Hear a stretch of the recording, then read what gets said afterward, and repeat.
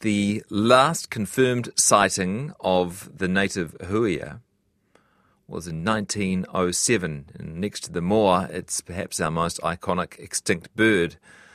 So how is it that two taxidermied huia are currently up for auction in the UK? The pair of stuffed birds are set to go under the hammer in September through Tennent's auctioneers, and they are expected to sell for between £15,000 and £25,000. We're interested in the rights and wrongs of this, and in fact how common this kind of thing is. We're joined by Wikipedian and former natural history curator Mike Dickerson. Hi, Mike. Kia ora, Jesse. How's it going? Yeah, good. Nice to talk to you again. Mike does some great work on our Critter of the Week Wikipedia entries as well. Always keen to point that out, the wheel behind the machine. And Mike, what is your reaction when you see an auction listing like this? Well, from a museum curator point of view, I look at the photos and I think, oh, yep, another few hui are up for auction. These look like quite nice, clean specimens. Can't see if they have all their tail feathers. They should have 12, but most specimens in museum storage in New Zealand don't have a full set of tail feathers. It's not uncommon for this sort of thing to pop up. Unfortunately, this will become rarer and rarer because these were birds that were shot in probably the late 19th century and, like many, many hundreds, possibly thousands, sent overseas, mostly not to museums, but to be ornaments on people's mantelpieces. So they're mounted, and your listeners can't see the photo I'm looking at, but it looks unbearably naff.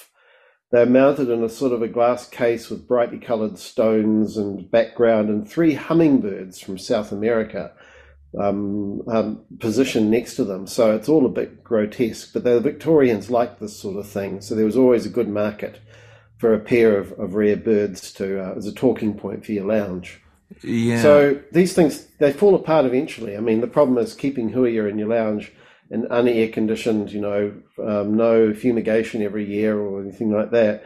They'll just start to rot and fall apart and get moth-eaten, and gradually people throw them out. So these look like fairly nicely preserved specimens, but there's only a finite number of mounted huia, and they're going to be less and less every year. Even museums can't keep them going forever. So you've outlined some of the practical difficulties there, but what about the ethical difficulties? How should we feel about an extinct native New Zealand or endemic New Zealand bird being auctioned in a different country on the other side of the world?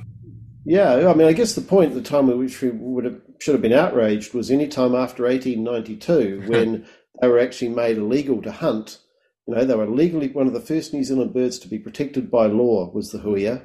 The Governor General Onslow at the time, who named his kid huia, made sure that this legal protection was set in place, and it didn't stop New Zealanders from racing out and shooting thousands of them. There was big bucks. You would get about £1 each for a huia feather, 12 feathers on a bird. Average salary at the time was about £100. Gosh. So, money to be made and stuff the law.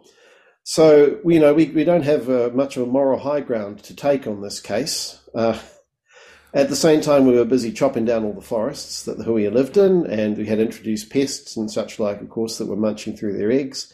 So it's amazing they lasted as long as they did. Most of those were sent overseas, but large numbers also in New Zealand parlours. And that's where most of the museum collections in New Zealand, there's about 150 huia in museums in New Zealand. Most of those were not collected for museums. They're battered old huia that have been sitting on someone's mantelpiece and eventually get donated to the museum. And there are a couple of hundred more in museums overseas, and an unknown number like these ones that are been in private hands. So yes, they'll come up for trade, but Jesse, that I'm not a big fan of the moa bone trade at the moment, and that really should be regulated. But unfortunately, there's no more huia to go out and collect, so a trade in them is not actually doing the species any harm. It would be nice if these sorts of things went to an institution where we can be sure they'll actually be kept in like a climate-controlled space and treated for insect infestation and whatnot. So they might last another 100 years, maybe 200 at the most. But we are just delaying the inevitable. So I'm sort of philosophical when I see these things popping up. I think, oh yes, they're going to change hands from time to time, but this will become increasingly rare. Whether we have a moral right to say we should be bringing them back to New Zealand, well, we should have probably got started getting guilty a bit earlier on, then maybe there'd still be huia hopping around today. Yeah, but you and me weren't round in the late 1800s, Mike. We are doing what we can now. And what about the argument that this is a bird that was considered tapu by Maori? It's arguably a taonga of New Zealand, and there is kind of that is reason enough to bring it home. Yeah, we could make an argument for the repatriation of all New Zealand birds in overseas collections. And to be fair, the huia tail feathers were and are considered a taonga by Māori, but most of the huia that were hunted by Māori for tail feathers in the 1890s. Possibly even these specimens. Most of the hunting parties sent out to collect huia were Māori. So these were enthusiastically wiped out by people in a very short space of time. Whether they should come back, well, yeah, we could make that case. There are, however, museum collections in New Zealand of huia not on display, lots of huia in storage already. If we could guarantee that these birds would be looked after and housed and preserved into the next few generations, that would be nice. We've also got to look at our own collections as well and make sure that they're similarly safe, and there's plenty of huia in private hands here or in small regional museums that don't really have climate controlled storage. We can look to our own backyard and start worrying about those first before we start telling folks overseas to send these huia back to us. Right. And I suppose there would be other countries overseas that might be looking at some of our collections and saying, hey, well, if you're going to take your huia back, we wouldn't mind grabbing that, thanks. Yeah, sure. I mean, we have a nice badger from the United Kingdom in the collection of the Whanganui Regional Museum. I suppose we should send that back to England. It's all becomes a bit fraught when you start talking about the repatriation of natural history specimens backwards and forwards across the globe. And in some cases, there really are things that perhaps should be back in New Zealand collections. A lot of the species of New Zealand were sent to the British Museum, where they still stay, and from which all our native species were named and described. It would be lovely if New Zealand scientists had access to those collections here in New Zealand, not have to go to London to see them. So there are sorts of vestiges of imperialism going on there.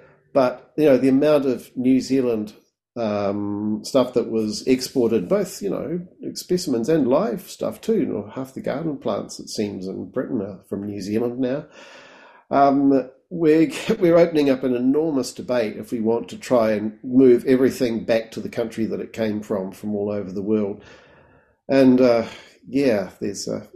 I suppose the good people of Monterey, the Native Americans of California, would probably want to get all the radiata pines back that we stole from them and didn't compensate them adequately for their intellectual and biodiversity property.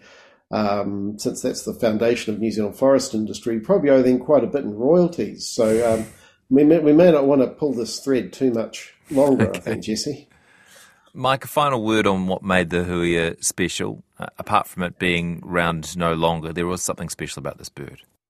Yeah, the males and females had possibly the most distinctively different beaks of any bird species. Long probing beaks in the females, short stubby beaks for breaking open logs in the males. And the romantic idea is that they would always go around in pairs. The males would break open the logs, the females would pick the grubs out. Doesn't seem to be quite as romantic as that, but it's certainly a way that the two birds could avoid competing with each other. And as anyone knows, the secret to a happy marriage is maybe that sort of demarcation of roles as well, so you don't get tread on each other's toes. So the huia seem to have figured that out long ago. I have to ask, because a lot of people are asking me, can you and would you use genetic material to bring the huia back with genetic engineering? If there was a way that we could snap our fingers and huia would come back to life and we had a nice safe forest to put them in, of course we'd do that. Can we? No. There's no way. There's not even a close relative of huia. If we even could extract the complete DNA, we couldn't stick it in a kōkako egg or something and hope that huia chicks would hatch out. I think it's very comforting to think that one day all our mistakes will be undone through sufficiently advanced science, but that just is a way of delaying confronting the fact that we have probably irredeemably damaged parts of the natural world. But we're also doing that right now. Species are going extinct, as you know, right under our noses, even in New Zealand. And maybe that's where all of our research funding and time should be being poured into, rather than to resurrect something that probably can never be brought back. Yeah, probably take less effort to save one from going extinct than to bring an extinct one back. It's a lot cheaper, yeah. Yeah. Thanks, Mike. Great to talk to you as always. No worries, Jesse. Mike Dickerson, Wikipedian and former natural history curator, on how we should feel about huia going up for auction in the UK.